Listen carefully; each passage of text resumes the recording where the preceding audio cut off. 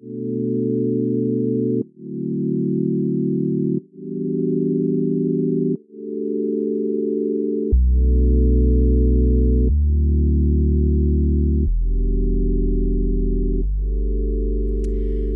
and welcome to the December edition of the Cinetopia radio show and podcast. I'm Amanda, founder of Cinetopia, and your host, co-producer of this show. I'm also here with my co-producer, Jim, managing editor of Take One magazine. Jim, how are you? I'm good. Well, as with all the shows we've done this year, COVID notwithstanding, there's the asterisk here, but yeah, I'm doing good. Yeah, and we're recording this about a week before this comes out, so who knows what's going to lie ahead. But anyway, so I'm also here with a returning for the second time, and my colleague and co-director of Cinescapes, Isabel Salomon. Isabel, how are you doing? I'm doing very, very well. I'm feeling very festive with the December sort of landscape, despite obviously the COVID situation right now. But aside from that, I'm feeling very good, very jolly. Good. Jolly is good. And in December. And we're also back with one of our regulars, Mark Nelson. How's it going? Yeah, not too badly. I'm not a very festive person, so December is a bit of a grumpy month for me, compounded by COVID stuff, I would say. So yeah, feeling just better than miserable. Well, we always have to have one Grinch in the mix, so yeah. Anyway, we together, Isabel and Mark, have been working with me on a project called Framing Japan. So Cinetopia Doc was back.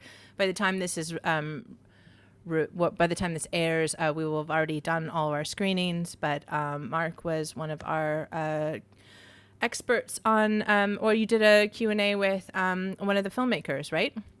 Yeah, I did an interview with Kazuo Hara, which screened after a screening of Extreme Private Eros, Love Song 1974, which is a friend of mine was doing the projection and didn't know that she was going to be projecting it, and she just sort of took a photo of my face at Summer Hall screen and was like, hello, what's going on here then? It's like, oh, right. So that's a nice surprise. Yeah, I actually think she was quite excited to see the film. It was one of her favorites, she said. It was a surprise for her all around. But Isabel has been producing that with me as well. So Isabel, how have you enjoyed this documentary project yourself? It's been very, very fun. And that particular film was really great to see. It was so comedic in parts, but also such a wonderful expression of Japanese culture. And being a bit of a Japanophile myself, I have been getting a lot out of it. So looking forward to the next two this week ahead. Yeah. Well, yeah, which would have already happened so when we air it, but also we would have just finished The Apartment as well, hopefully, and our rooftop events monthly at Moxie, and well, thankfully that will be all the film events that we will have done. So I cannot promote any other film events for 2021, which feels good because I will be going on a long hiatus for at least a month, and hopefully watching more films. Excited about that. But let's talk about films that we can see in the cinemas, hopefully, and throughout the course of your holiday season. And those films we'll be reviewing on this show is Come On, which is directed by Mike Mills and is currently out in cinemas across the UK and the US and probably many other places. The second film we'll be reviewing is The Hand of God, which is the latest film directed by Paolo Sorrentino. Third film is Titane. That film has recently won the Palme d'Or, directed by Julia Ducournau. And so it's out in UK cinemas on Boxing Day. And our final film that we'll be reviewing, which will come out right at the beginning of the new year, is Boiling Point, directed by Philip Barantini.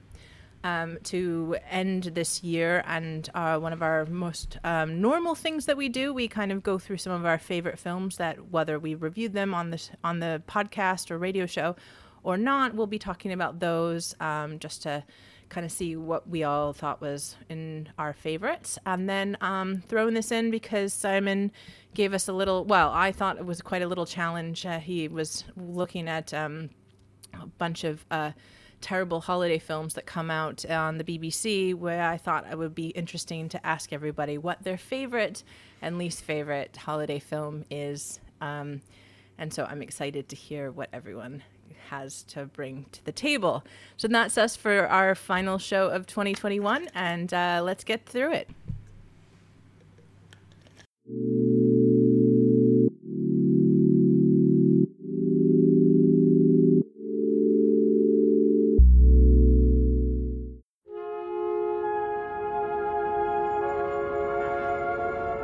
To visit planet Earth, you will have to be born as a human child. At first, you will have to learn to use your new body, to move your arms and legs. You will learn to walk and run, to use your hands, to make sounds and form words. There will be so much for you to learn, and so much for you to feel. Sadness, joy, disappointment, and wonder. You will grow up, travel, and work. Over the years, you will try to make sense of that happy, sad, full, always shifting life you are in. And when the time comes to return to your star, it may be hard to say goodbye to that strangely beautiful world.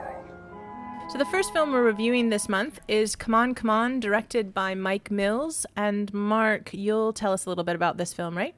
So Come On, Come On, latest film by Mike Mills. It stars Joaquin Phoenix as a guy called Johnny, who is given a bit of inopportune news when his sister has to deal with a sort of family mental health crisis.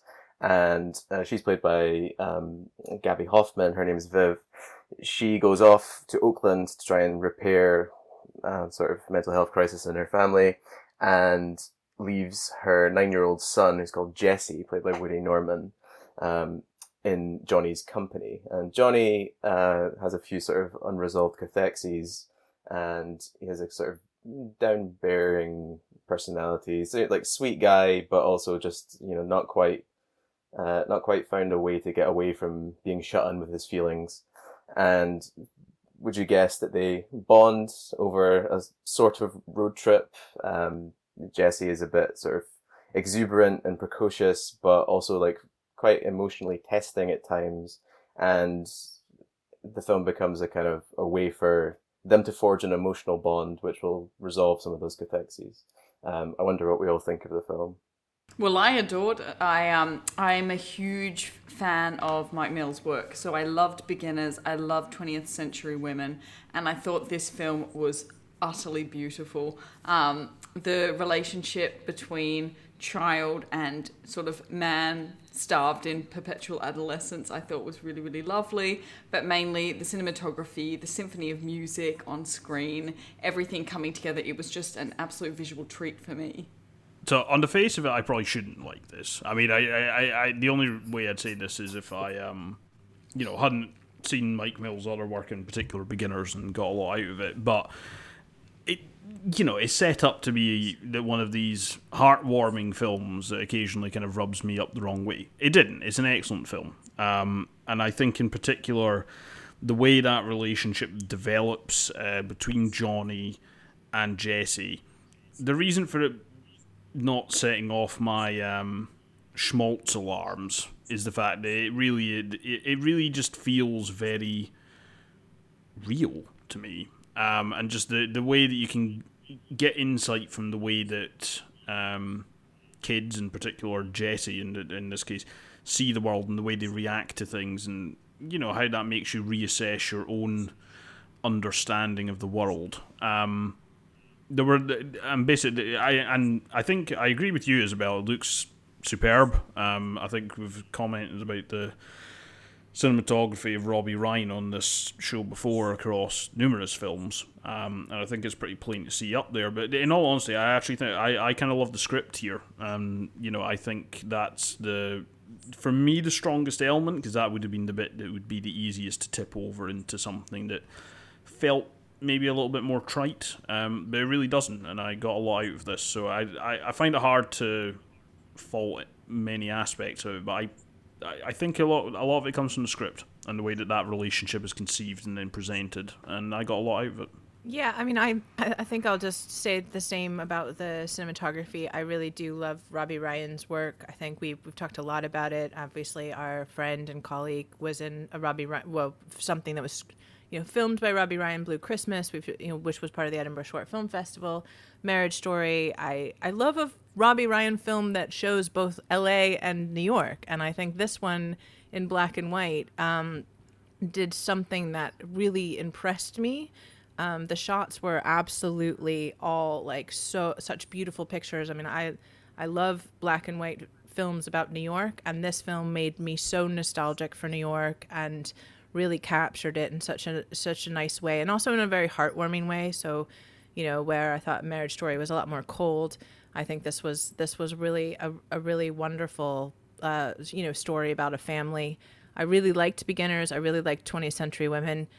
I got a lot out of this. I wouldn't say that I got as much out of it probably as you did, Isabel. I think, I thought it was tender and I enjoyed it.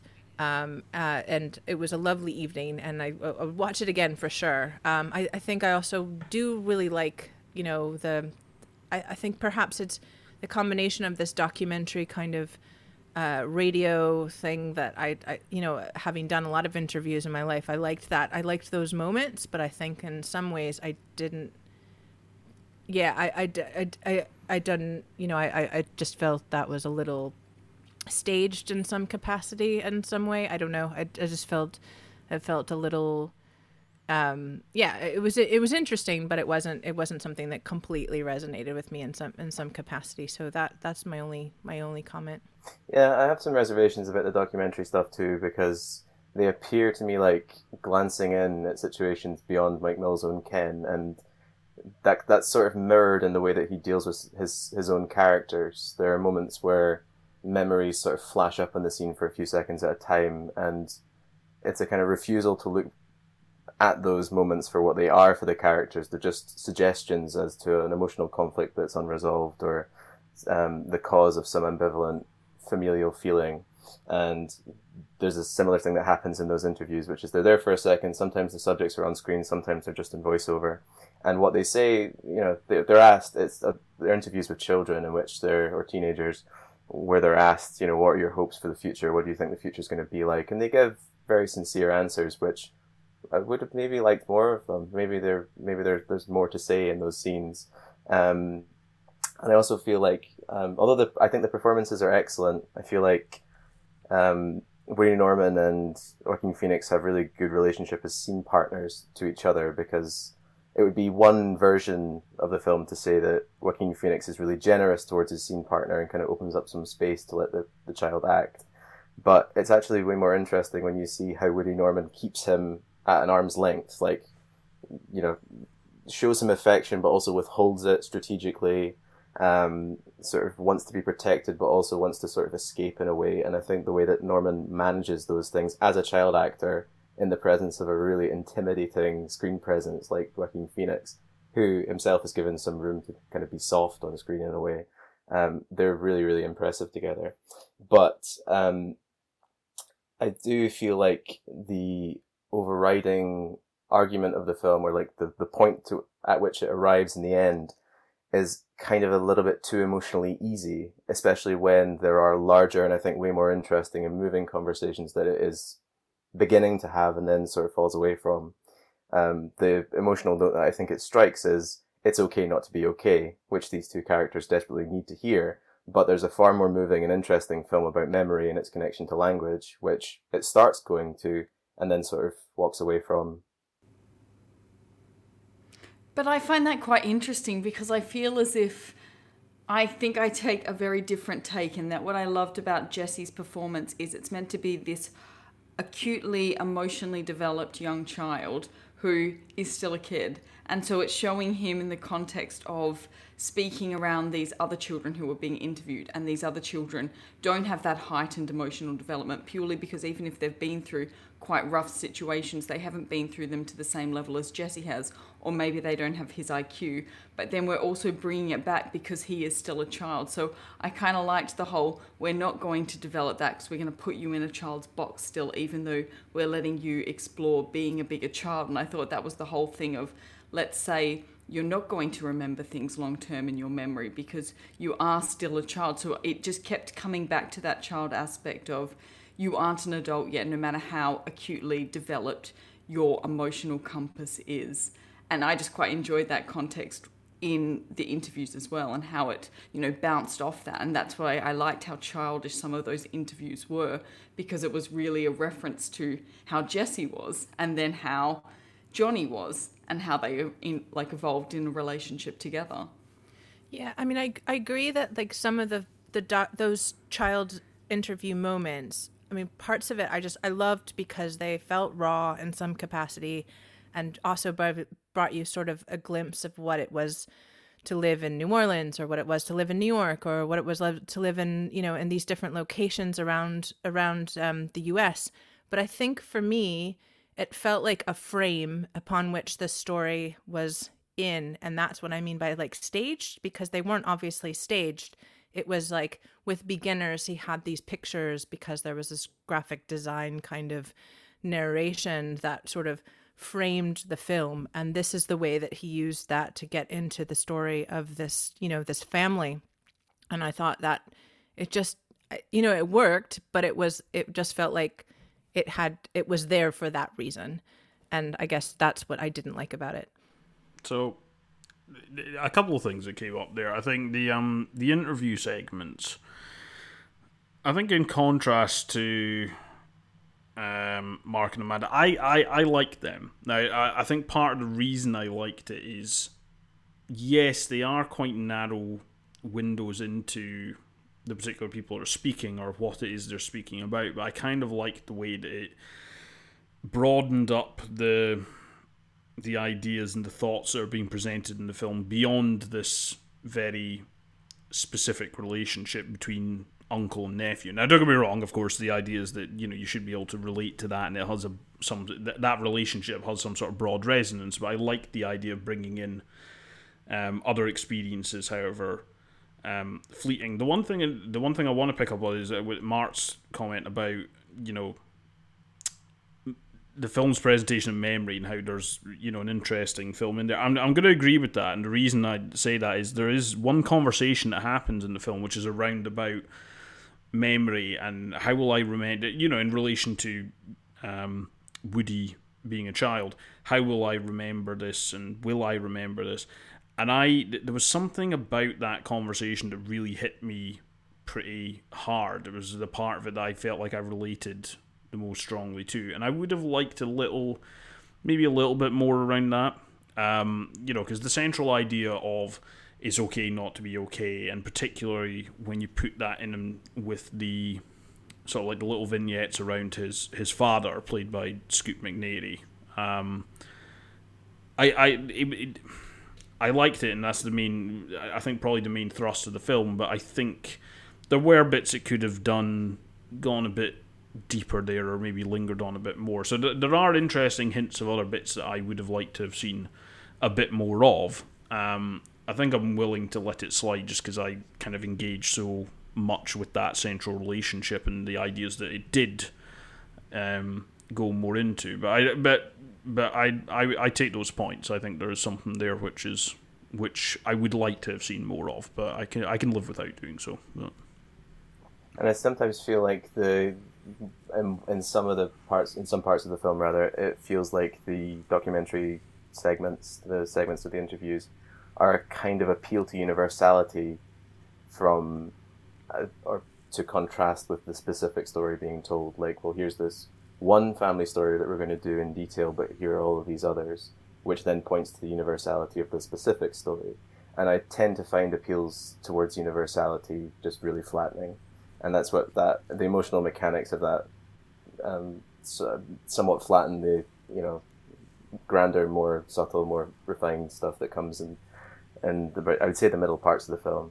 What I will compliment the film on is the way it kind of uses play as a way to release feeling, especially Jesse. Jesse has this incredible setup just before bed where he pretends to be an orphan, and it's really like emotionally complex game that he plays with his mother and then with Johnny, and it appears to be a way to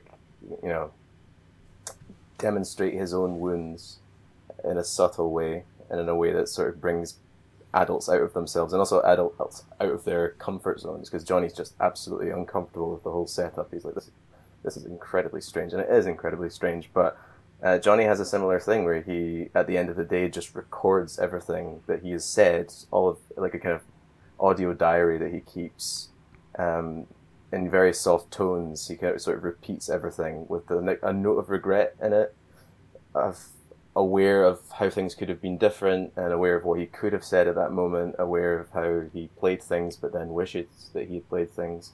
And both of those feel like, both Jesse's play and Johnny's sort of audio tapes, they feel like acts of self-disclosure which become part of a conversation which is in some effect therapeutic. And I think the movie has a kind of therapeutic effect. I just feel like the parts aren't always speaking to each other in quite the way that Mills is intending them to. That's everything I enjoyed about it. Like, I loved the fact that it's showing sometimes you go through things as a kid that you really shouldn't be going through, and you have to deal with all of this baggage, and you don't completely understand it, but you do understand it, and you need these coping mechanisms. And I just really enjoyed how he depicted that on screen, and especially even the Saturday I'm allowed to be loud, and, you know, different sort of elements of that nature, and the orphan play. It's like, that's very inappropriate, but also that makes sense because this is you trying to expose, I'm struggling, but I'm just going to kind of like palm it off as a joke and know that I'm in a make-believe world. So yeah, I thought I liked that a lot. And I know you're saying that you liked it too, but yeah, I thought that was a really, really cool sort of addition to the script. Yeah, and I'd also like to add how much, because I am a huge Gabby Hoffman fan in general, and I thought her role as a supporting character, but also this idea, you were talking about memory, this idea of the mother, and obviously that's a clear moment if, you know, the loss of their mother, and then, you know, the loss of, you know, the mother being away, and that hence this relationship being built. I thought was such an interesting theme, and also a really important.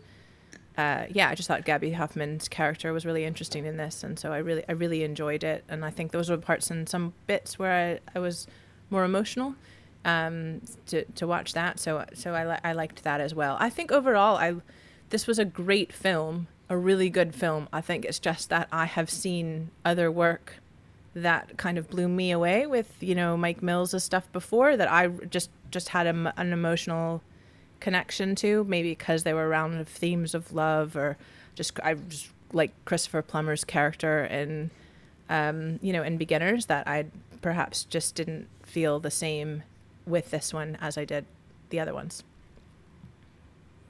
I mean, also recently on the show, we've actually reviewed something that I don't know. It felt very similar to in Celine Sciamma's last film. Deals with a lot of similar stuff. I mean, admittedly in a very different way, but to me, I felt like that had a little bit more impact on me, and that's not to downplay this in any way. Like I did enjoy this a lot as a film. I think it does. I think it does what it sets out to very effectively. But I just find it interesting when we do this, and like these things seem to come in waves, and I just feel like that really felt like kind of just a sister piece to it. And for my money, it does a lot of similar stuff, but perhaps does it a little bit more subtly. You know, like Mark is on point with the idea that those interview segments are an appeal to universality. Now, I was okay with them, but for instance, Sciamma's film doesn't do that, and it still manages to achieve that. You know, so like, I think that's the counterpoint. It's not to say that it is.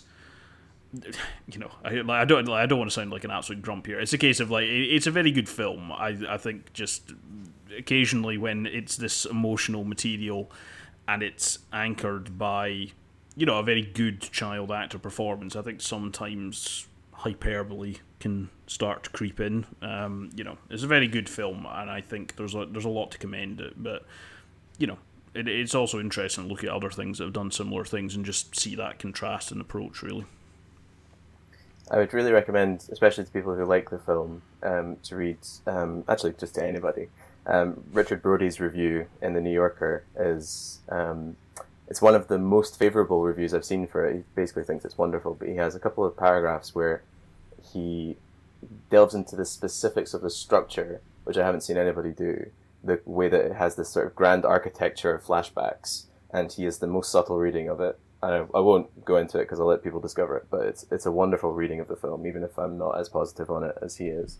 I'll also say that it's Come On, Come On feels to me in the same breath as films that a friend of mine refers to as the everybody trying their very best genre. And I'm like, yeah, that's it. So like films like Leave No Trace, where no one is at moral fault, but there are irreconcilable things that are just a matter of life that nobody can escape from.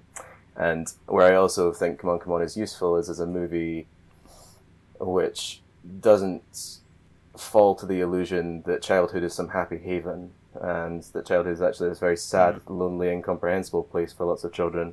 So a film like The Long Day Closes, I was thinking of a little bit while watching it. Not that it's in Long Day Closes' league, because it's a wonderful movie, but it has a similar view of childhood as this just lonely place that's kind of insufferable for many people. What was I going to say? I was just going to say, I'm surprised Richard Brody. Yeah, I'm not read in a few years a film that he really likes, so that was. Oh. I'll have to definitely read it because it's usually but interesting. No, but yeah, no. So. Come On, Come On is playing in UK theaters right now. We largely think this is not only a gorgeous film, but a film you should see, and let us know what you think.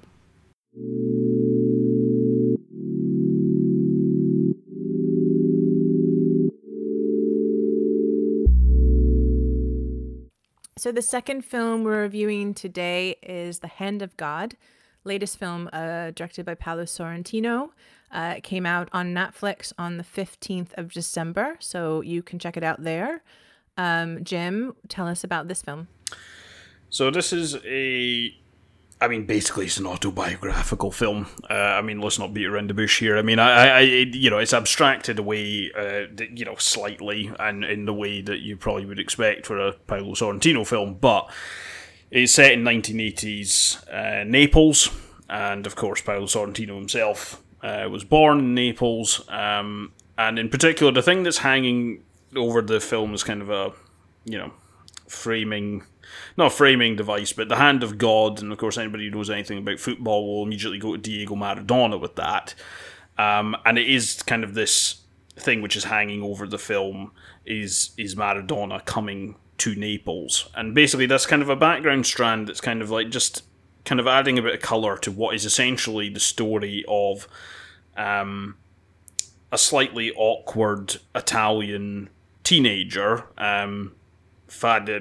Fabietto is all his sort of family call him, which is obviously a cipher for Sorrentino himself. And basically it follows his experiences with his family and how he reacts to his place in Naples at the time and the status of the city and how it's seen, but also his own personal experiences with his family. In particular, the film opens with his aunt basically experiencing this meeting with San Gennaro, the patron saint of Naples, and, an incident happens. I'll leave it for folk to watch the film, but then stuff that falls out of that, and then interactions with his family, and then later on how he deals with kind of tragedy within his life, and how he reacts to that, and how he looks to express it, or indeed not express it, and how he relates to them.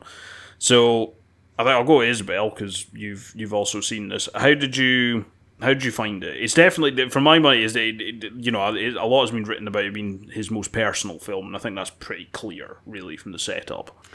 Well, it might come as a surprise, but I did not like this film. I have two main points to say. Is Filippo, that's the lead boy's name, I think. Is he the Italian Chalamet? Because I think he looks just like Timothée Chalamet. I think he is sort of embodying that sort of aspect. But mainly, I don't like how Sorrentino depicts women in this film. at all. I find it a very aggressive male glance. And yes, I'll give him a little bit of that on account of the fact that, the lead character is meant to be coming of age. But he's obsessed with breasts. There's a lot of breasts in this film that don't seem to be necessarily there. And yeah, I don't enjoy the way that he's sort of actually showing women. But aside from that, I thought the film itself is quite beautiful. So he knows how to frame things. I always love how Sorrentino does sort of a big scoping shot and then sort of condenses things in. So obviously it's Italy, it's Naples. You do feel like you're on the streets of Naples in the time. But the plot I found a little bit convoluted, and yeah, I didn't enjoy the awkwardness, maybe because I wasn't a teenage boy. And yeah, that's about what I have to say on that. I think the comment about how you present it, I think it's fair enough, I think. The one thing I will say, and this is maybe where, what I will say about it, in contrast, I enjoyed the film. What I will say is, for me, I perhaps found it his most particular and least interesting film. Now, the reason I say this is, obviously, this is an experience which is very personal to him. So I found it maybe a lot easier to relate to and occasionally emotionally engage with than his other work that I've seen, which is a bit more standoffish for me. But I think there's a lot of things here where I think unless you've got some local knowledge, it will be a bit lost on you. In particular, the opening of the film deals with his aunt, who is kind of objectified a bit in some ways later. I'll come back, but I'll come back to that because I think that's a separate aspect we can talk about. What I will say is, the opening, she has this meeting with San Gennaro, and then she goes on to meet the little monk. Now, I had no idea about the little monk, and it is supposedly like a local legend from Naples. And there's a very interesting thing that happens with that figure, let's say, rather than character, later in the film, which I think adds an interesting angle to it. I'm not sure that it requires this level of detailing to tell that story. I thought it looked incredible. I thought the lead performance was extremely effective. I got a lot out of this. I do think it is his least interesting work that I've seen. And unfortunately, that sounds like a very harsh thing to say because it's the most personal piece of work. It's very obviously heavily autobiographical. The only thing I would say is before you get to the point where Fabietto's outlook on life changes as a result of events, and then later in the film when he starts to maybe not move past it, but he's at a different kind of stage, there is a self-indulgence there. On the presentation of women thing, and I think the key, would I be right in saying that the key figure for this is, I mean, there's many, but I think the recurring one is probably the aunt. Yeah, definitely. Yeah.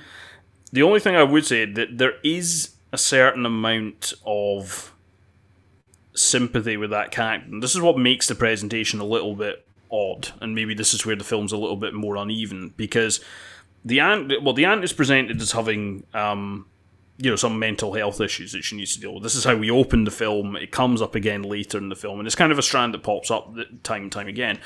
But despite this kind of teenage infatuation with her, she is actually the character that he seems to relate to the best. In particular, there's one scene towards, I think as we get towards the end, maybe about the start of the last third of the film or so, it's quite a way through, where that really to me is made really pretty explicit. And in that way, this idea of, we've already spoken about one film where it's, like children trying to understand the world. This is a little bit like a teenager who has reacted to tragedy, trying to understand things and finding somebody to relate to. So I don't think it's an entirely exploitative presentation, but I do think it's an odd one. It's uneven. I'll go with that from my perspective. But obviously the issue you're talking about goes beyond that one particular character into other areas, and I think that's a fair enough criticism. Okay, so I need to jump in on a couple of things. So I adored the beginning part of this film. I thought that whole interaction with the monk and everything, I thought that was really interesting. It was being set up very, very well. My main comment on the issue is I don't think he knows how to present women. I find that they're a little bit two-dimensional. And I think that where he succeeds in every other piece of work that he's done, which is what I think The Great Beauty is really good. And I think The Young Pope is also super interesting and has these levels of nuances. And I think to a degree, the male characters in this have that, aside from like the awkward element. But I just don't think that he gets that level with women. And I do think that beginning monk scene is really fascinating, and I think that the whole how that lends into it is an interesting sort of capping off on that towards the end. But I just find these middle scenes quite gratuitous, and I don't think there's a need for them. Is there an issue of perspective here though? Because the one character where I would definitely disagree would be the character of the mother. Mm-hmm. So I wouldn't say that it's an issue across the board. So how much is it a problem with Sorrentino, and how much is it a problem with the character that Sorrentino is inhabiting in the film?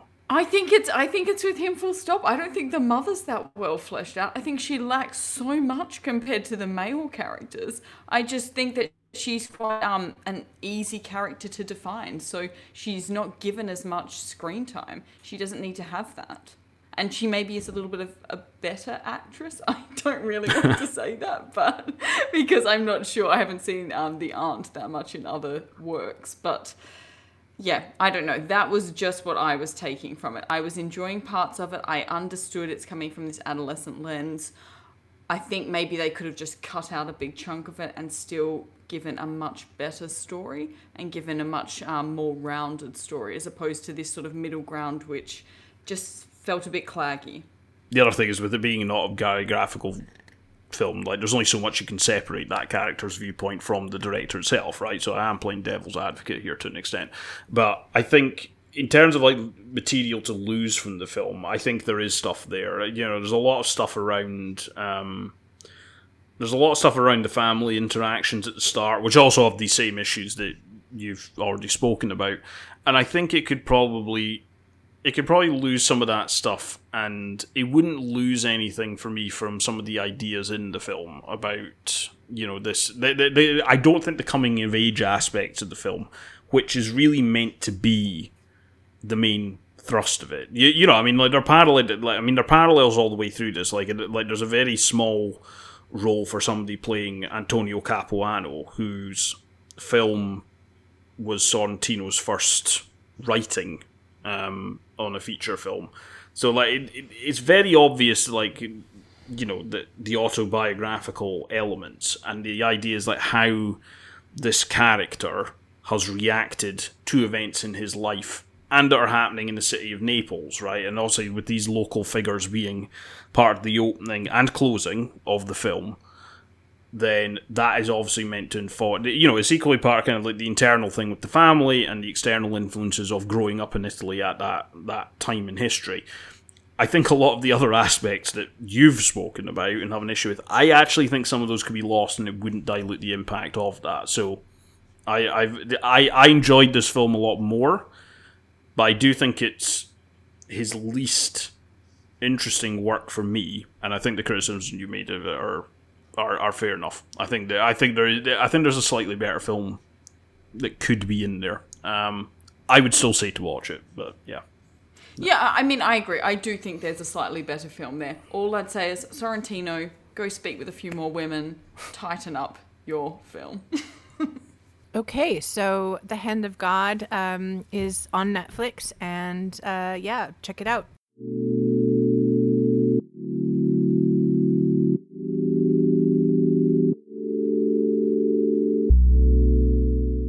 So the next film we're going to review is the film Titane. This film has won the Palme d'Or of Cannes this year. It's coming out on Boxing Day in the UK. It's already out, I believe, in October. It was already out in October in the US. Directed by Julia Ducournau, and it's, I believe, the second film to win a Palme d'Or by a female director. The film is Yeah, the film is an interesting. I'll be quite literal to describe what happens in this film. The main character is Alexia, and as a young child, got in a car accident which had a titanium plate put in her skull, which I guess starts a long fascination with the love of cars. Eventually, we realize that she's now an erotic dancer and also has a predilection of killing people she comes in contact with her metal hairpin.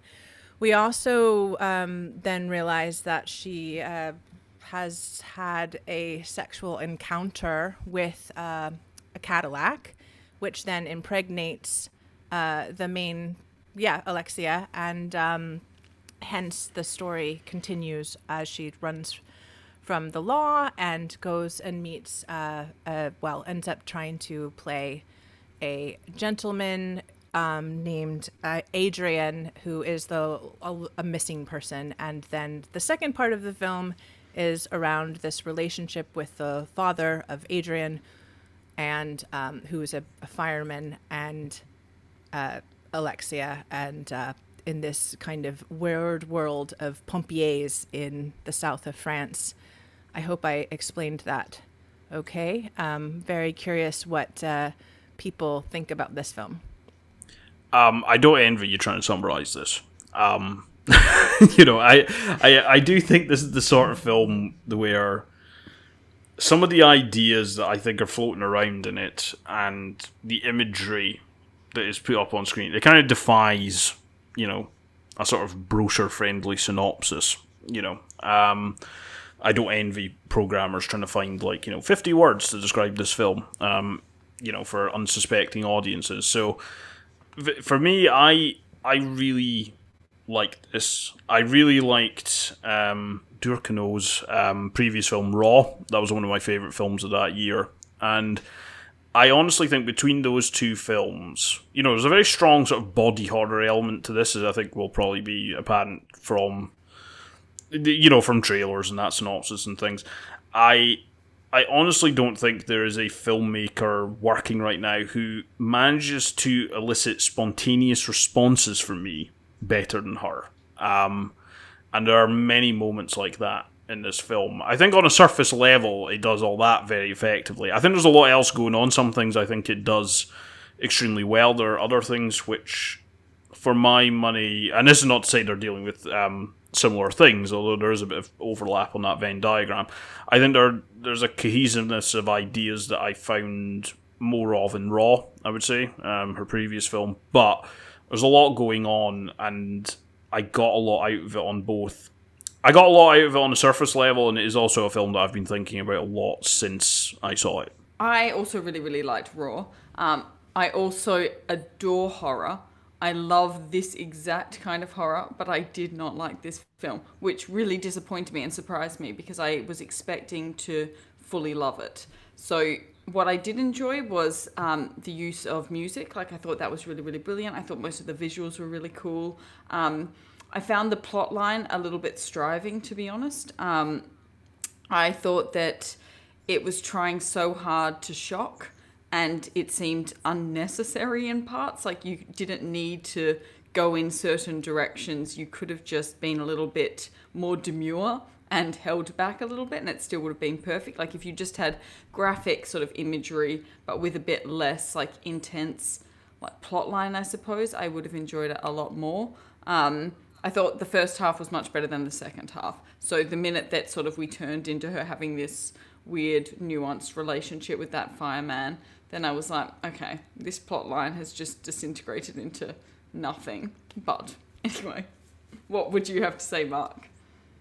Yeah, so I like Raw as well, and so I was excited for this. But I will say in the film's favour, because I didn't get on with it, but I will say in the film's favour that if Titan worked for everybody, if it worked for every viewer, it would be doing something wrong. The way the film is amassed is just that it has to alienate half the audience, but it'll win over the other part of the audience in spades.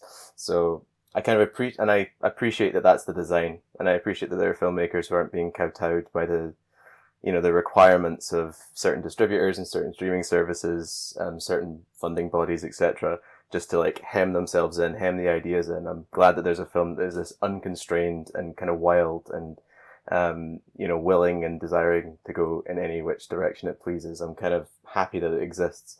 I don't find the experience satisfying one at all. And it's because I think it all boils down to, it literally all boils down to the experience of the film. The ideas are kind of a crash, and they're sort of picked up, developed a bit, thrown away, discarded. And I think the idea of some of the negative criticism that the film has received is for incoherence or kind of messiness. I just don't think those are criteria of value anymore, because we don't live in ideologically coherent times. Why would any of the artworks that we engage in the present be coherent? Like, it's nonsense to criticize it on those terms. Where I will say that I think it deserves criticism is for studiously setting up a bunch of dichotomies, which I think it thinks is, or are being sort of melded or synthesized. And I don't think they're being synthesized at all. I think they're just being restated. So dichotomies between masculine, feminine, between human and inhuman, stranger, child, and in terms of imagery, things like fire and metal. I think that the film wants to sort of synthesize them and create something new and think about transformation and how bodies are transformed, but ultimately ends up just reinscribing exactly the differences that is amassed across the film's running time. See, that's really interesting, everyone's take. I think this is a film that I would have enjoyed if I could have actually watched it. It's just a film that I can't, I didn't see Raw, but I literally half of the time was not able to watch because it was so sensory. And there was moments, I think it was just the first shower scene, about 10 minutes in, it was so intense in terms of just the I think you mentioned the bodily sort of physicality of the way that things are represented. It was just too hard for me to watch. But a film that it's just not, it's not something it did interest me. And I think that in the same way that you're mentioning, Mark, that this film, is, if it didn't feel incoherent, it just felt, it felt like a film I was interested to learn more about the story, to learn more about it. I was very intrigued, but I just wasn't able to take, I can watch horror films. I felt like this, it was a sensory overload that had me looking away too many times for me to actually watch it again. So we were the complete reverse then, Amanda. So I really liked all the visuals, and I thought all the visuals were its absolute highlight. And that's what I liked about Raw, because I thought that then the plot also delivered in Raw. Whereas in this, I just found the plot lacking. And I wanted to spend more time with the child. I wanted to spend more time with the journey of how the child got to where she became and then moving forward. But we just kind of took this big leap and we'd set up this amazing sort of situation and then we just left it. And I found that quite disappointing. And I just wanted more in that beginning stage. I think to an extent, part of the much smaller reservations I have with the film, obviously, but they all stem from the same place, really. Mark has set out a lot of the things that the film sets up. I think the main thing for me is it doesn't really grab onto any of them for me. Whereas I feel like Raw, the through line there in terms of, reclaiming perceptions of your body and power and how you impose yourself on situations with it or can be imposed upon and all this sort of thing. The ideas there were a lot more focused. It's not even necessarily that we're coherent, because there was a lot of other stuff floating around in that film, but I feel like this one, particularly in the second half, and this is where I think I have a similar experience to Isabel, in the sense that I think as the film goes on, I wasn't any less engaged with the film, really, but I think I got less out of it, because I think a lot of those ideas, they're kind of firing all over the place. And whilst I don't think that's necessarily something the film fails in, because to a certain extent I think it's really set up to be that way, I do find it slightly less thematically satisfying film as a result. I think I got enough out of it on a superficial sort of sensory level that Amanda has spoken about to really be engaged with it. I mean, honestly, there are so many points in this film where really I'm not somebody who has massive amounts of spontaneous reactions in films, but this really did manage it. I also, one thing I will say is that compared to Raw, or certainly my memory of Raw, there are actually early on in the film, there are some pretty pitch black comedic moments that I actually got quite a lot, and it's not often. I haven't seen. I mean, I'll say a lot of films do this, but I haven't necessarily seen it in this context with the sort of ideas that we've spoken about floating around in this film.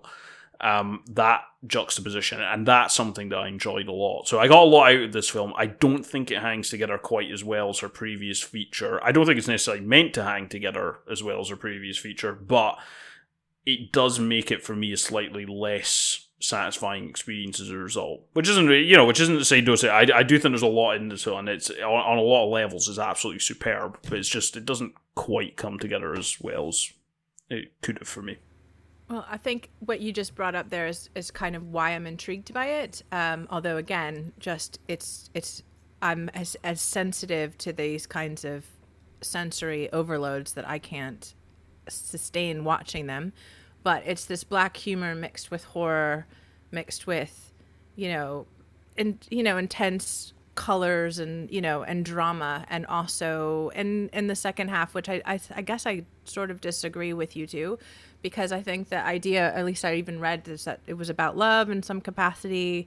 And, it's able to take somebody at the very first part of this, which felt like a black humor.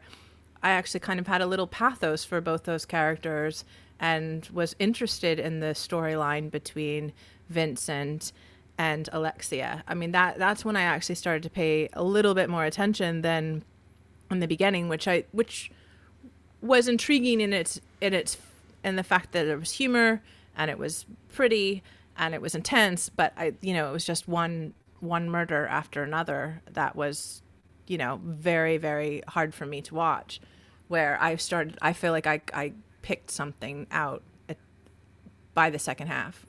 That humor that you're talking about, though, really muddies the waters of the second half for me, because the second half all depends, and the ending all depends upon this invocation of tenderness that I just don't feel has a clear tonal root in the second half of the film at all, because you have all of this material about Vincent Lindon's character and the incredibly gay firemen who are in his unit, which is very, very funny. The scenes of them dancing in neon light, topless, etc. are very, very funny and sort of engaged. I think the whole film's engaged in a certain, certainly incorporates a large amount of kink in it. But this just ends up at the ending, and you have to accept this great invocation of tenderness or the whole film will fall, especially in the final scene. And I feel like it does fall. You see, I'm good. I accept the point about the humor muddying the waters, I think, right? Because there's a couple of scenes early on where I think about that tone and compare it towards the end of the film, and it does feel like a different film. So in that sense, I agree. There are a couple of callbacks in the later part of the film, which I think set up the tenderness you're speaking about. So for me, I did. But what I will say is I have seen this film twice, and I think I only really... A couple of these moments I'm talking about, I only really saw them on the second viewing. So I'm not sure how well the film communicates that. For me, it is there, though. So I will disagree slightly there. And as a result, I think I was more willing to make that leap at the end of the film than I was the first time I saw it. Where I think I was a little bit, to be honest, I think I was caught up in exactly what Amanda's spoken about. I think, from the first viewing of the film, the thing that I remember, without giving, necessarily the specific moment away, but everybody here or who has seen the film will appreciate, is the crunching of bone, right? That's basically the image and the sound which is locked in my brain from that first viewing. I would say I got different things on second viewing. Now, whether whether we see that as a shortcoming of the film in terms of one aspect dominating the other when it's clearly concerned with the other one, that's up for discussion. I think both are there. The question is just whether that balance is correct. One thing that I would like to add is, despite all my reservations with the film, I did, by the end, I want to see a sequel. I would quite like to see the journey of what happens at the end of that film. I would quite like to see that progress and see what actually could be done with that. Because I think if it moves back into the Raw territory, it could be an utterly brilliant film. And look, I have no idea if they're going to make a sequel or not, but I would be quite interested in seeing a sequel. You mean you want to know what happens? I want to know what happens to with its... We can't leave that in. Come on, surely. That's why I wasn't... Because it's the final shot of the film. It's about a... I mean, what do you expect? Yeah, I know, but like... I did absolutely love the physical transformation of the body and how we had to keep sort of like strapping the body and then obviously sort of like the weird fluids on the body. Like I thought that was done very well, but that again is the strength. That's why I think it's more as if you've handed me a beautiful menu and you've shown me this incredible steak dinner and I've ordered it, and then what's presented to me is disgusting or just, you know, a little bit grey. And I'm like, okay, I'm disappointed. I was expecting something. You've delivered on visuals. You haven't delivered on substance. And that's just what I think about this film. Yeah, the textures for me are way more interesting than the film's design or the film's narrative, because I feel like there's a peppering of provocations throughout it, particularly in the relationship between Vincent and his missing son, which I feel like are just there to needle a viewer a little bit more than the film was needling them already. And there is a narrative feint that I think is set up at the very beginning of the film, which is a kind of total cop out, which I won't say because I again want people to discover it. But yeah, the point about chosen family and the point about the invocation of tenderness, again, sort of where the film just crashes. Well, I mean, compared to Annette, though, I mean, that's when it goes to I think both of these have just very bizarre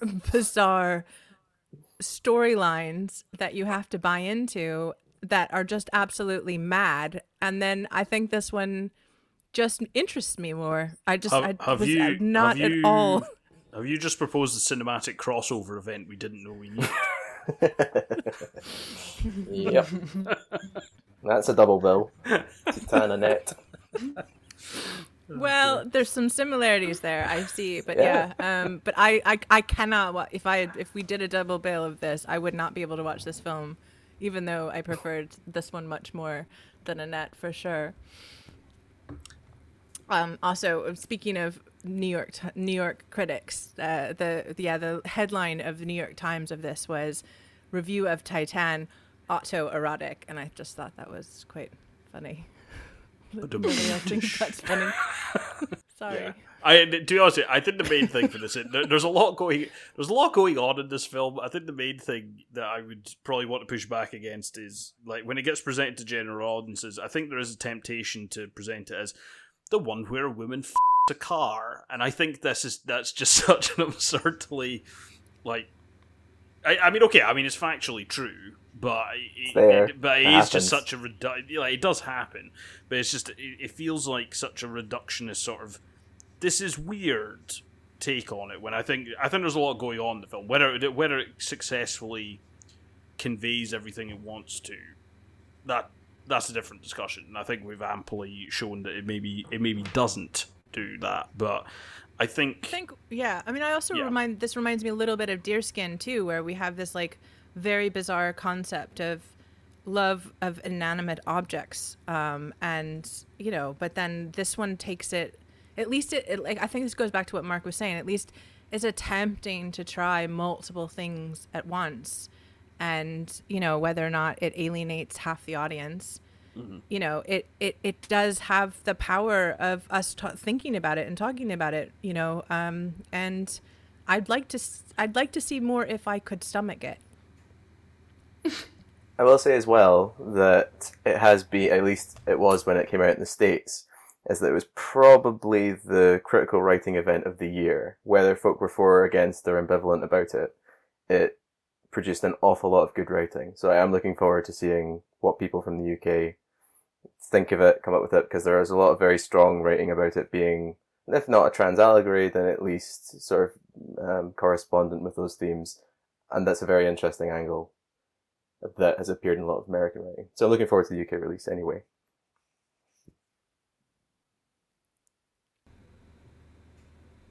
All right, so Titan is our choice for Boxing Day. Well, no.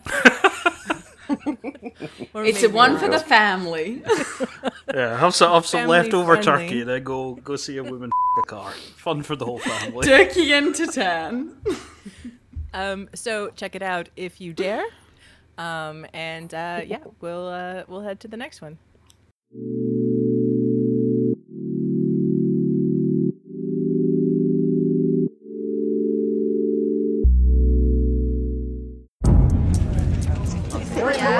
Come on, everybody. Who's gonna go back in them? Beautiful. Keep turning, keep turning, keep turning. We've got a good menu. We pull together, we'll be fine. Yes, chef. We can get beef anywhere. I'll have it sorted by tonight. Let's move our asses. Hey, you, that's not the menu. Come on. You, sort the bins out. Yes, chef. Look how busy we are. Service on table 13. Andy, we're going down. Andy, I need you.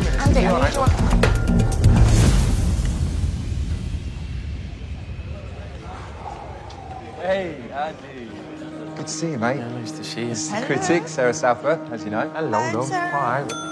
I had no idea you were coming. I phoned you and you didn't get back. Okay, look, we've been reviewed on table 4. I need you to switch on, yeah?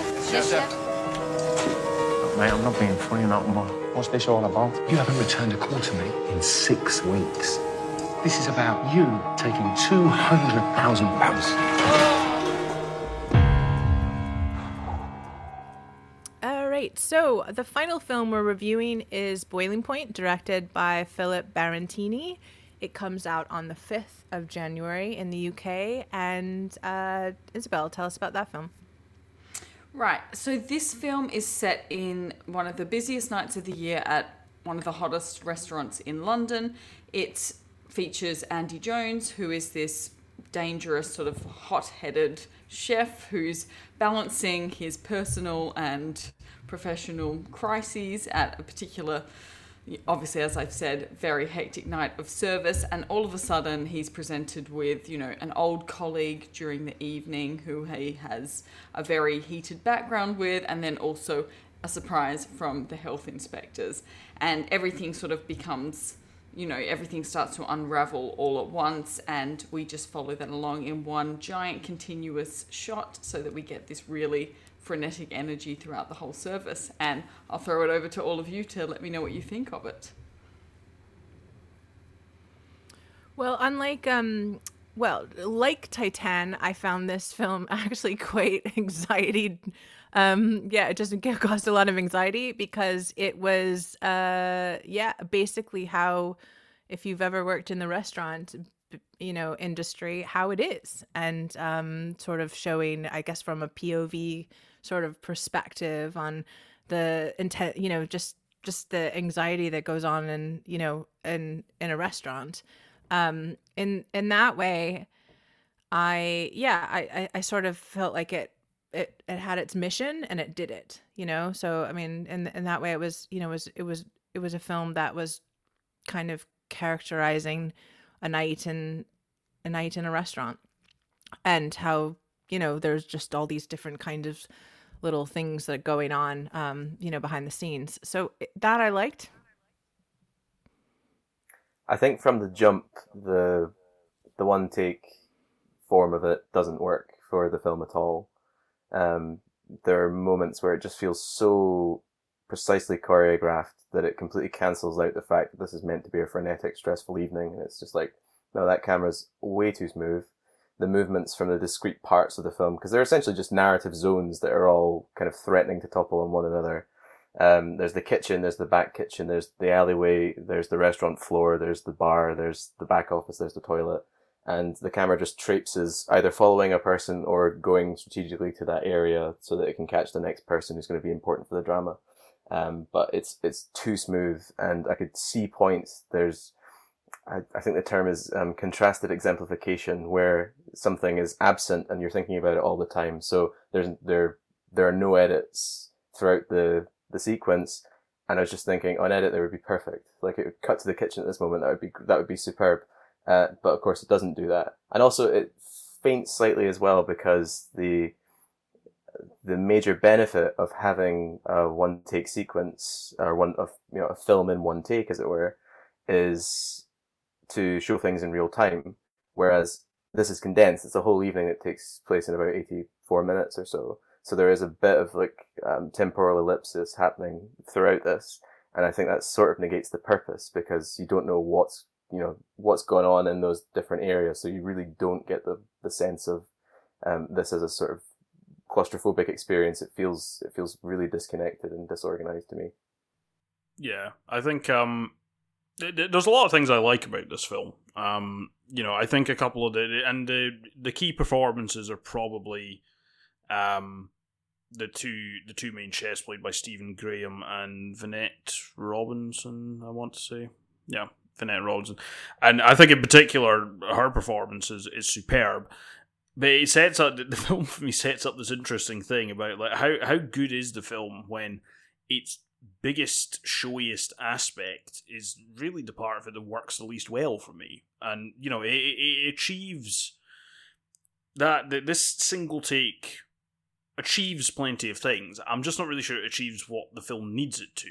It's, for instance, I think the way that the characters move between spaces and then thus the camera, it gives a very good sense of space, and I think you understand that in the way that they relate to each other very well. And as a result, the way that the different kind of sets of characters, front of house staff versus back, the actual chefs versus, say, the dishwashing staff and the maitre d' type figure. And I think all that works quite well, and it does achieve that. But the main thing is, a lot of the human drama, I think, is very diluted by it. In particular, there's a couple of sidebars where the conceit of the camera following a person and then it kind of like hands off to someone else and it follows them, it kind of removes a lot of things. Like, there's one sequence in particular where, basically there is no tension, there is no conflict, there's nothing, because you followed this person and it was like, well, we have to make it back to the restaurant somehow, so we know, it's very, so in a sense, the hyper choreographing of the camera and who it's following ends up doing the same to the drama and the people within it. That isn't to say that the bits where it's not doing that and it does spend a bit of time with people don't work. I think there's a lot of bits that do. But there are a lot of segments where exactly what Mark has said, I think, is entirely correct, where the performances in some segments are so good that you kind of want to see that conflict. You want to see an edit between them. You want to see reaction shots. You want to see the camera do something different to emphasize or highlight that. And this aesthetic choice really does hem it in. And I think that's unfortunate, to be honest with you, because as I say, there's a lot I like about this. I think it's a very good film. I got very engaged with it. I felt the stress of the situation, but it's just, unfortunately, I really do think that one central choice has really held it back quite a bit. I really think this could have been superb, and it's just that one key choice has removed a lot of degrees of freedom I think this film could have had, without too much more effort. See, I don't dislike the continuous shot as much as I think all of the rest of you do, and I don't want to just repeat sort of what everyone else has been saying. I found it a bit so-so in certain parts. What I didn't like about it was the fact that this is meant to be a lovely sort of glimpse at what it's like to be in a stressful kitchen, and there was a lot of standing around, which I thought was bizarre for the hardest night and the hottest night of the year. Like, there's no time for standing around in a kitchen, so I found that unrealistic to begin with. But I didn't like that it delved into predictable stereotypes. Unlike I wanted it to just, some certain story points to just, fizzle out like they do in life. Like if this is meant to be a glimpse of life, it's like sometimes things don't ever reach, boiling point effectively. It's just like boiling point can be something without being the predictable spoiler, which I don't want to reveal. So I didn't like that it just gave itself away to something which seemed very easy. It would seem like an easy grab as opposed to, actually following a different narrative. Well, I'm one to hate the one-shot gimmick, to be honest. So is it 1917? Is that the film that was like what that came out? Yeah. So I do not like that gimmick at all. But for some reason, and also I think we talked about Palm Springs earlier this year, and that there's this time loop gimmick, and that kind of bothered me that there wasn't at least some sort of, oh, this has been done before, or I don't know. I don't like using that sort of gimmick whatsoever. So I agree with everyone on that. However, I can go away from that in the sense that it actually, as someone who experienced restaurant life, the fact that you're going in and out of like different areas and space, and that it is very intense and kind of just very personal. It's very POV. It's very point of view. And you come into and out of these sort of spaces, I think it actually kind of works to describe a night in a very busy restaurant, a very high intensity restaurant. And kind of like, I mean, I was just sort of thinking it's a little bit like In the Loop too. Like, for me, like there's this ridiculousness that it has to be that high intensity. And yet all of those things I do think feel really realistic, and I won't give the spoiler away because I've been giving spoilers away all night. But that the final thing happened literally to me, and why I would still have like nightmares about things like that. So I think there is relevance to all of those stereotypes, if you call them stereotypes. I just think they're parts of how people feel about how people are trained in that kind of experience, what they get out of it, how those relationships can affect you in a high intense situation that frankly doesn't need to be, but could have actually grave implications at the end, and why that it happens that way. So gimmick didn't from the moment that it came out, but didn't bother me as much as it would have in other films that I feel like we're just doing it for the sake of doing it. I was just going to say that we need to mention that the title is sort of borrowed from a series of documentaries about Gordon Ramsay, who is probably totemic of that sort of kind of blustering masculinity, which I think, and also I would say the Alistair Skye character played by Jason Fleming is very clearly a kind of Ramsay stand-in. The fact that he doesn't look people in the eyes and constantly says the words amazing, amazing, like it's very obviously a portrait of him. But I do find I like Graham's performance a lot when he's allowed to actually have some space to act and he's not just being trailed around, especially when he's interacting with his scene partners. I find some of those moments are very, very good. For instance, when he and Carly, who's Vanette Robinson's character, are plating up a duck dish together, I just get a good sense of why they were partners in the first place, despite all this being incredibly stressful. They know each other's rhythms. They know who's going to plate the sauce. They know who's going to try and place the duck on the bed of garnish. They know what they're going to do at the right times, and they're very accommodating scene partners for each other. But then that's sort of a problem for a movie that's like 84 minutes long, has a huge ensemble cast, and those actors who are all individually really good don't get anything like enough screen time.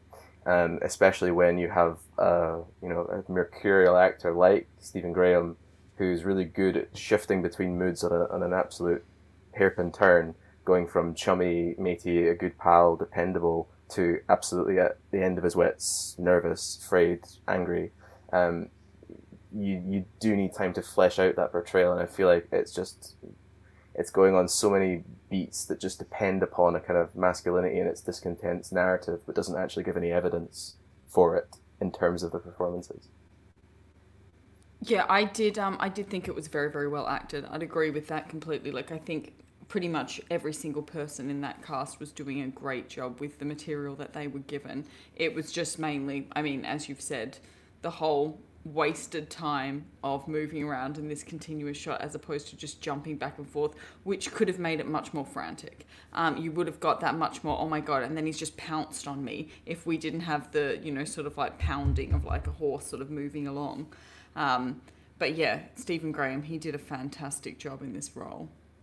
Yeah, I think for me that's what he did. So Amanda, you've spoken about you're not a fan of this particular structure for the film, this single take thing. And I think when we've reviewed stuff like this before, or certainly when we've spoken about it, I think generally I've actually been probably more amenable to it. And 1917, which is edited to look like it, I was okay with it. I think it added to the film. I think whether it added as much as it could have in that instance, I don't know. I think the issue is here.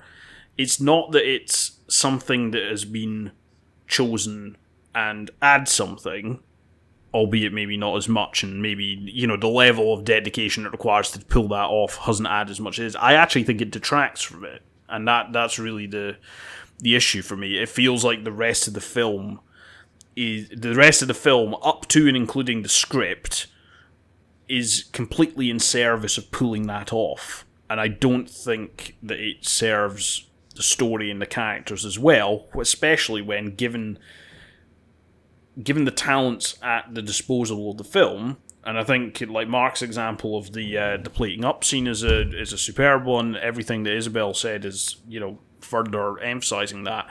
Really, that's the strength of the film. That's what it should be serving. And I think some of the stuff that it's trying to do with the story and the interactions would be better served by a different structure. Because the other thing it does, yes, I'm sure it does get across the idea of working in a busy, stressful kitchen. Frankly, as somebody who's not worked in that environment, there's still a lot that you can see here. It captures the rhythms of a dysfunctional workplace absolutely beautifully for me. This idea, the way people interact and the things that people put up with, and the apportioning of blame for certain things that is incorrect, but you can't deal with it because of the stress of the situation.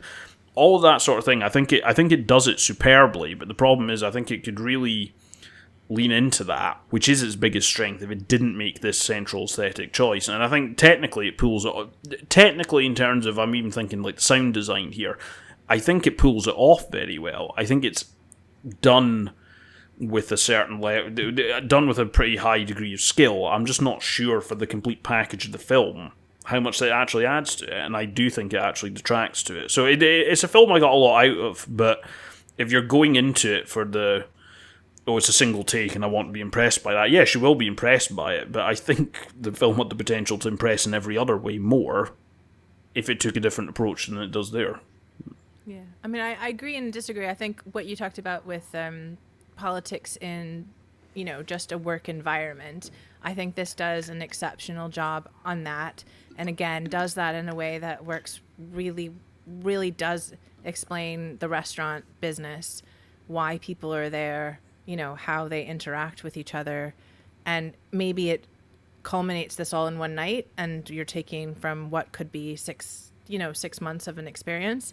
But as someone who's had stress dreams around working in a restaurant like that, I don't think that point of view sort of perspective isn't actually effective in actually sort of capturing that, while I don't think a gimmick on that is necessary. It does, I don't know the director's background, but it does seem, or the writer or the creatives, but it does seem like they understand this topic very well, and I think that's come across in this film, and it was relatively effective all around.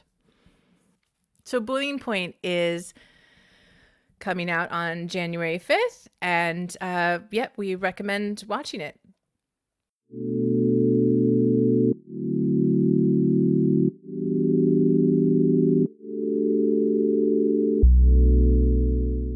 So this is the time of year where we like to reflect on a year's worth of film, in and out of the cinema, streaming, and whatnot, film festivals.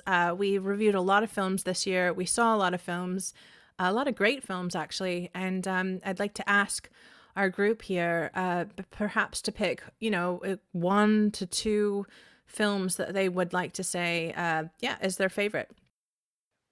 Oh, 1 to 2 is tough, but Or 5. Okay, 5, maybe 6. Okay, so I'll say one of the first films I watched this year that I really loved was called Beginning by Dea Kulimbegashvili, and it's a film set in Georgia.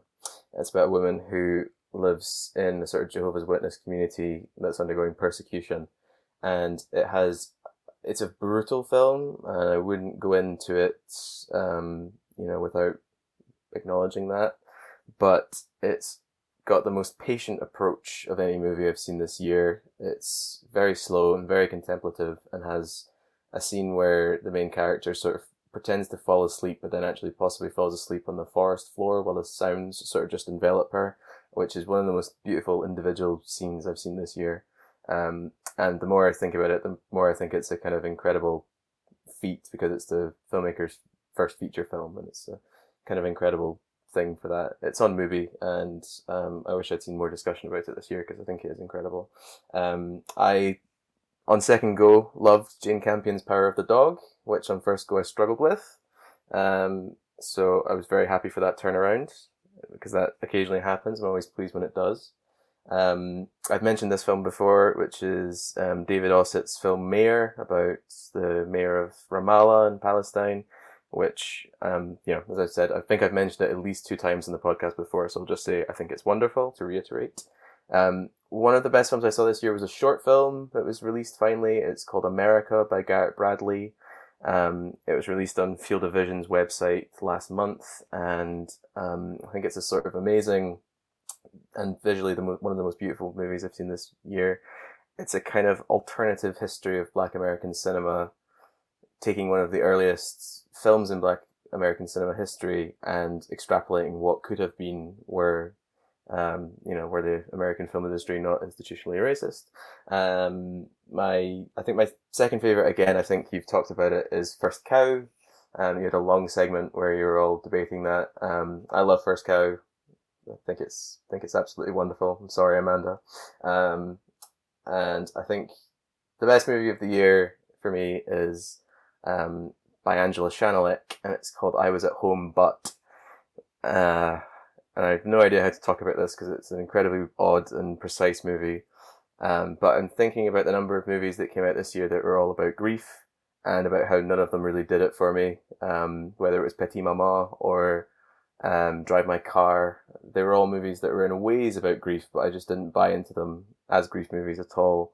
Whereas this one I absolutely did buy into, especially in a year where I've been thinking about grief in both very local and very global terms. And this is a movie that just hit a spot in me that I haven't had hit in a better way this year. And I love Shanalik's films generally, and I find that she's unbelievably precise and hard, and some people find cold, but I find her films actually, there are pockets of feeling in them that I find undeniable, and if I can spot them, they just take over the film for me, and this is what happens with I Was at Home But, which definitely earns its comparisons to kind of Bresson and Strauss-Pouillet, just for the precision of the framing and the editing, but also just the sonic and visual and kind of actorly beauty that goes on within it as well.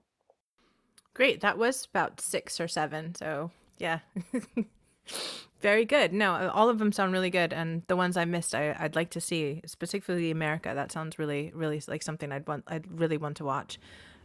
Isabel.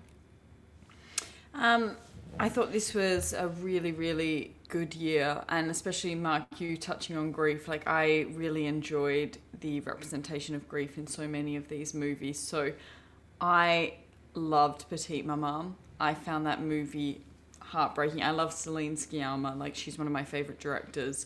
I adore the way that she sort of pushes boundaries and explores different issues of grief, sexuality, gender. I just think that she's absolutely superb at that. And this particular representation I found quite special. As a child, I went through a lot of grief and I found it quite moving. So that's definitely my number one. I adored Power of the Dog. I just found that a bizarre, shocking, beautifully shot. The landscapes were incredible. all the performances were weird. There was so much in it. I just keep wanting to return to that film over and over again. I did love Come On, Come On. So that's definitely in my highlight reel now. And I loved Promising Young Woman. So Emerald Fennell's sort of movie, Promising Young Woman, I just thought that was such a great exploration of female empowerment and coming out on and reclaiming, your past and exploring how you can move forward and how you can't move forward. And I liked the play around with time there and the play around with revenge. So I thought that was really well done. And the other film that you touched on, Mark, which I also really, really liked, was Drive My Car. So that one was based on Murakami's short story, and I thought it was quite lovely on screen, even though it was very, very different to the actual short story in itself. I liked that it was quite minimal and just showing a very realistic way of processing a situation. So, yeah. I'm gonna struggle here, to be honest. I mean, you know my dislike of picking things as the top thing. So take this as a favorites or whatever. But let's not get into that one again. I think that the way I'm gonna struggle with this is I think there have been a lot of good films in the past year or so, but I think bigger than that is just the way the release schedule is just so completely screwed up. I'm not really sure in some cases what films to include as films from this year and what not to. I mean, like some of the ones that jump out at me have already been mentioned. Like First Cow, I think, is up there for me. I thought that was a wonderful film. I enjoyed that really a huge amount. There's others where some of them we've spoken about on the show. Some of them I've written about. Others I've not. One that popped up at Sundance that I liked a huge amount was The Dog Who Wouldn't Be Quiet, which I think we did on the show, and I really like that. That keeps coming back to me. I think. And one that I'm struggling with is definitely not a film which has a production year of this year, but I'm trying to remember if I saw it just before New Year or just after, and we did on the show was Bloody Nose Empty Pockets. That's stuck in my head, quite a lot as well. And I think that sneaks just into this year on that sort of basis. And I think those are all films where, if you haven't had a chance to see them, go and seek them out, right? Because I think there's a lot to be gained from them. Some of the other ones are kind of like bigger ones that were floating around at the end of last year and finally came out. Something to talk about. Another Round, The Sound of Metal. Like these are all films that I enjoyed a huge amount. One that I saw recently, which I think would probably be floating around in this conversation for me, is Paul Schrader's The Card Counter, which I was trying to see if we could get into the show. Unfortunately, it just didn't work out that way. But I finally managed to see that. I finally came to a cinema near me, and I thought that was superb. I think there's a lot of things going on that film, and it deserved. Regardless of what anybody thinks of it, I think it deserved more eyes on it. I think its release here, from what I can see, was a bit of a non-event, really, as far as I'm concerned. And I don't think that's really fair on what was a really good film. A film that I keep coming back to is Limbo, which of course came out earlier this year, Ben Sherrock's film, which we looked at on the show, I think for Glasgow Film Festival, and then I think it's on Movie Now. Like that, that's another one that really stood out to me. So these are all films, and I'd back up a lot of the films that have been mentioned here, like Petite Maman is another one that I would probably put in there. So there's a lot of good films out there. I think really all I'd say is if you haven't watched any of the ones that have been mentioned, then go and do it. But as a result of kind of like a slightly screwed up release schedule, my complete indecision and just anxiety that comes from like I already know when this gets broadcast I'm going to have forgotten at least 2 or 3 films and I'm going to absolutely kick myself. But yeah, these are all good things. Go watch them. No, totally. And I can't think of all the films that I've seen as well, but I kind of looked back at what we reviewed and kind of thought a little bit about which ones really resonated with me and which ones didn't. And it's interesting that you picked that, Jim, but I agree. And this was Mark's suggestion, but Bloody Nose, Empty Pockets, that was a film that actually really, speaking of boiling point, it just kind of, it was different and it was something that was new and it made me feel like something I resonated or experienced once, but also liked how I enjoyed it. I felt like I thought I took something away from that film as something I haven't seen before. And I really, really liked that. So thank you for bringing that to us. I also mentioned it a bit, Gagarine. I really liked that film as well. I thought that was first film for two filmmakers, and I enjoyed it. Is it my favorite? Not sure. I think when you guys were talking a lot about grief, I definitely liked Petit Maman. Definitely would put that on my top list. But also, I think a lot about like how certain films felt like horror that weren't horror films, and Sound of Metal for me was one of these films that was just very, very powerful in terms of the soundscape. And there was a lot of really great films that we talked about in terms of the soundscape, and I thought Sound of Metal was an excellent film.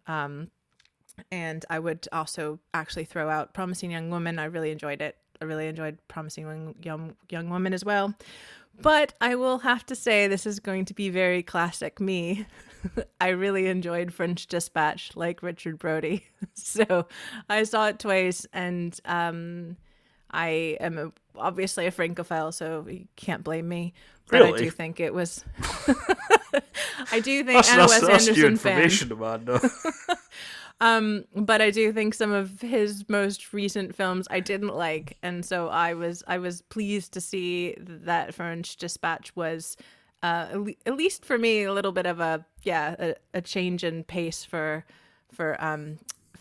Wes Anderson. I also watched it a second time with a French person next to me, and they laughed. So I thought, well, if a Francophile can laugh and enjoy it, and also a proper French person, then it's going somewhere. So I enjoyed it. What I didn't like, my least favorite, I know I didn't ask for the least favorite, was Black Bear, but I just had to throw that out there. Oh, no. You're just trying to start a fight now. That's... Definitely didn't like Black Bear. I also didn't like Black Bear. Not that we I see now. You but, can get I up also enough did on not me with like the show that. when we actually reviewed it, so we've got the cavalry in. That's what's I'll give you here. first cow. I'll give you first cow, but not Black Bear.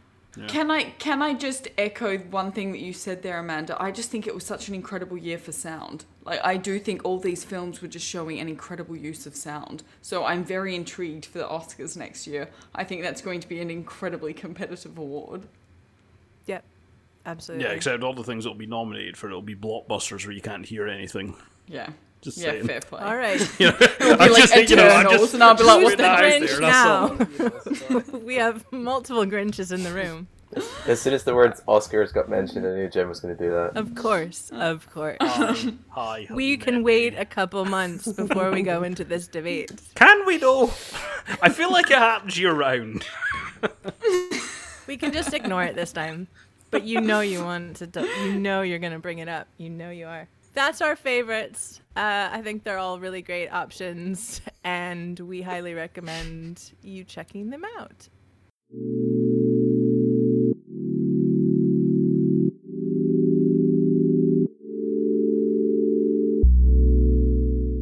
So 'tis the season of holiday movies, and as I really hate them, usually the ones that my mom makes me watch from the Hallmark Channel, I thought it would be fun to ask everyone their favorite holiday movie and their least favorite holiday movie, because there's some real winners out there, aren't there? And we have to watch them on a regular basis if our parents make us.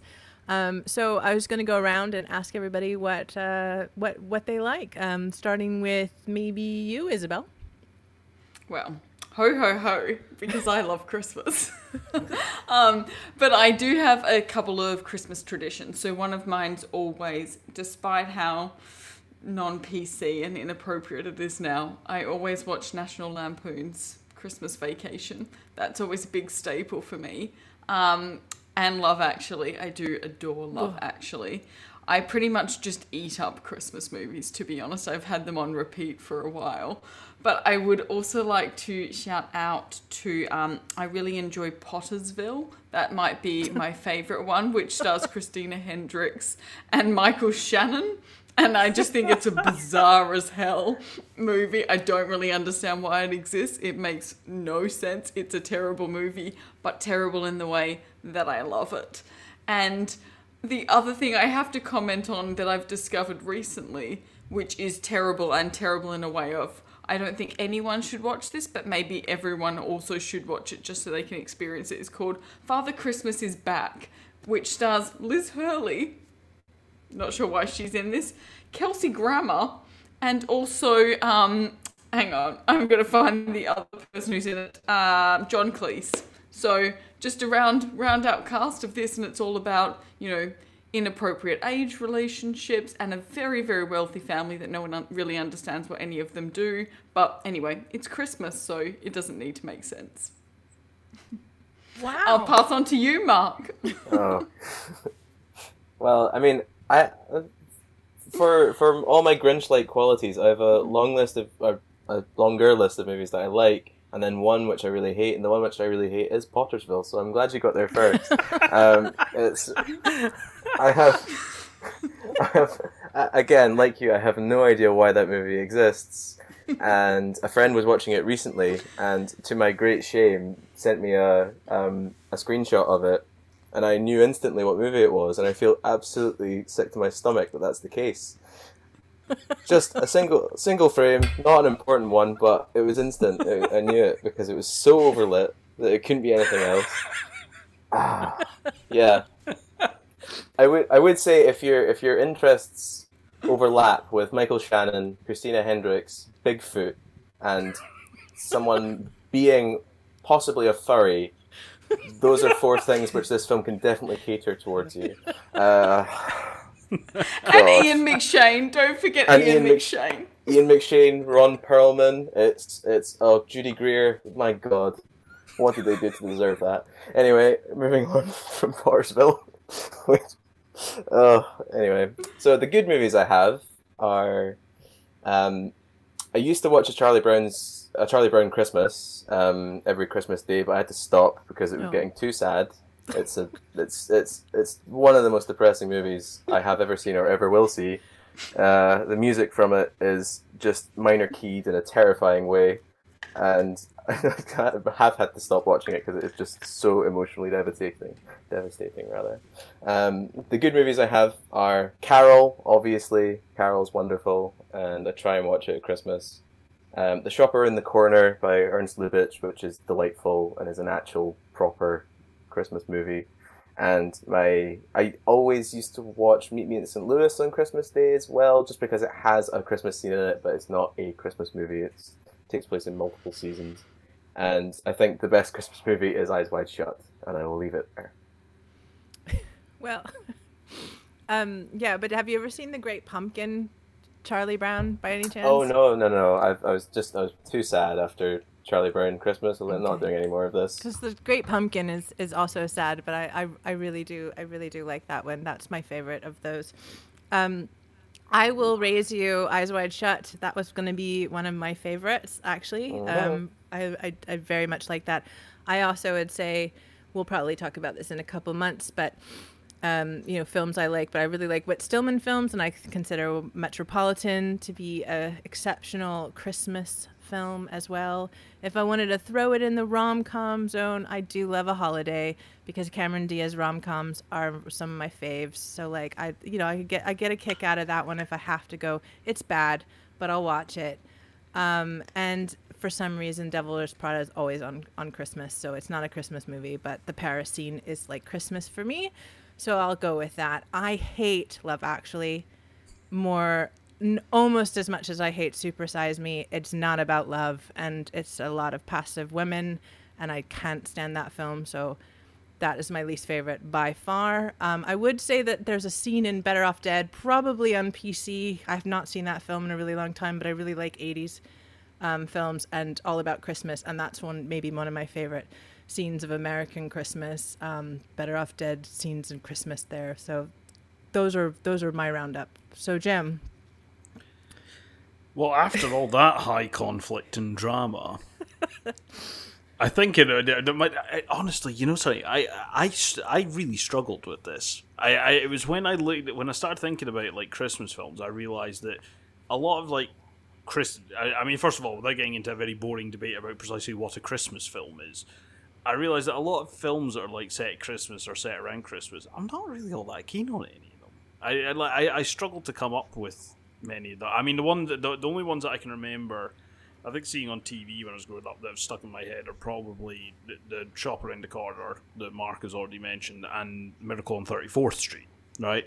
And those are really the only things that kind of stick in my stick in my head in that category. Beyond that, I think I kind of associate Christmas with like when I first saw a lot of these kind of blockbusters that came out like before I was born or before I was like old enough to really be going to the cinema, and you know, them being on TV. So I mean, like Back to the Future is obviously not a Christmas film, but that kind of sticks in my head because I remember seeing it on TV at Christmas. You know, I saw Jurassic Park in a cinema when I was a kid, but after that, really the first time I saw it was when it was on terrestrial TV as a kid. So I kind of struggle with things that are Christmas films. In terms of the only one that's actually a Christmas film, which I remember seeing every year, and I'm not saying that this is a good film, but it is one that I kind of get just a bit of weird joy out of, is frankly Jingle All the Way, the Schwarzenegger thing. I mean, it's nonsense. It is nonsense, but for some reason, it's just something that seems to be on every year, and I remember watching it with my family. I remember watching it on TV, and for some reason, it really sticks in my head. In terms of terrible Christmas films or my least favorite Christmas film, I mean, like, where do you want to start? I mean, like some of these, you know, I mean, really, honest to God, I don't think I've subjected myself to enough of them to really pick one out. I mean, this is where, you know, I give all films a chance. I don't give all films a chance. A Castle for Christmas, for instance, I'm not giving that a chance. I had one moment of weakness where there was like basically nothing, you know, had a gap for it, and I said, right, okay, if we're going to watch it now, or I'm never going to watch it ever. And we didn't. So that is consigned to the dustbin of history, and I will never watch it.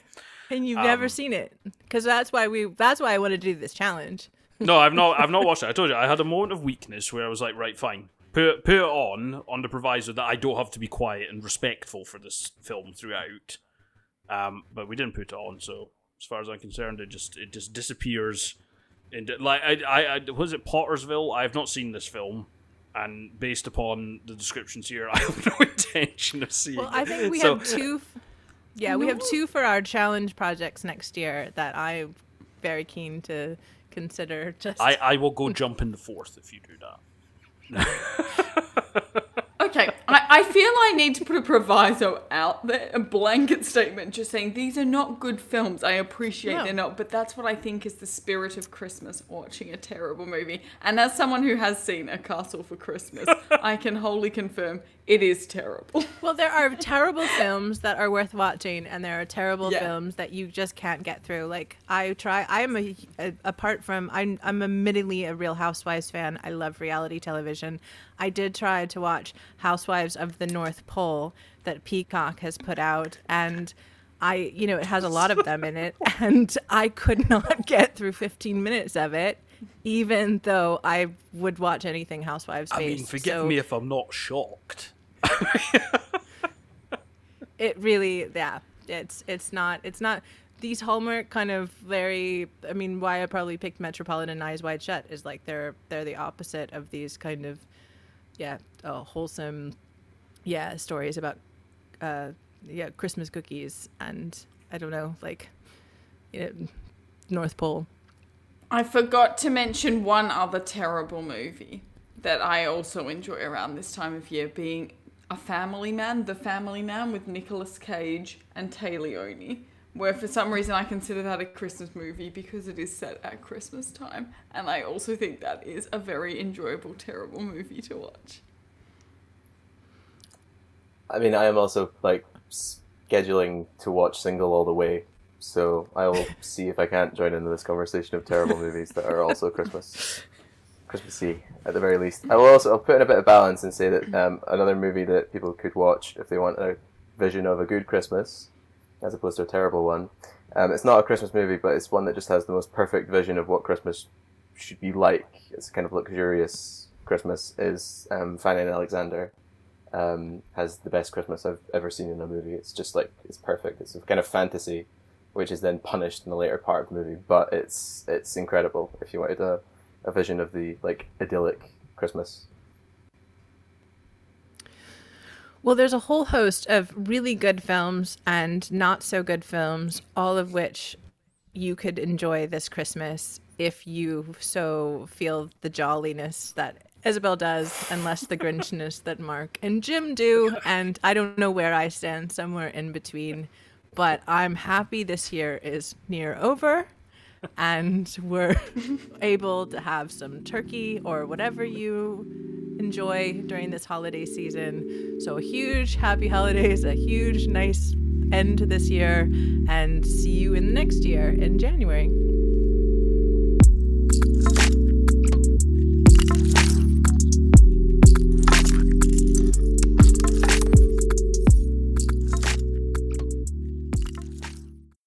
Let's get through it, 2021. I mean, it seems pretty That says it all. appropriate, to be honest.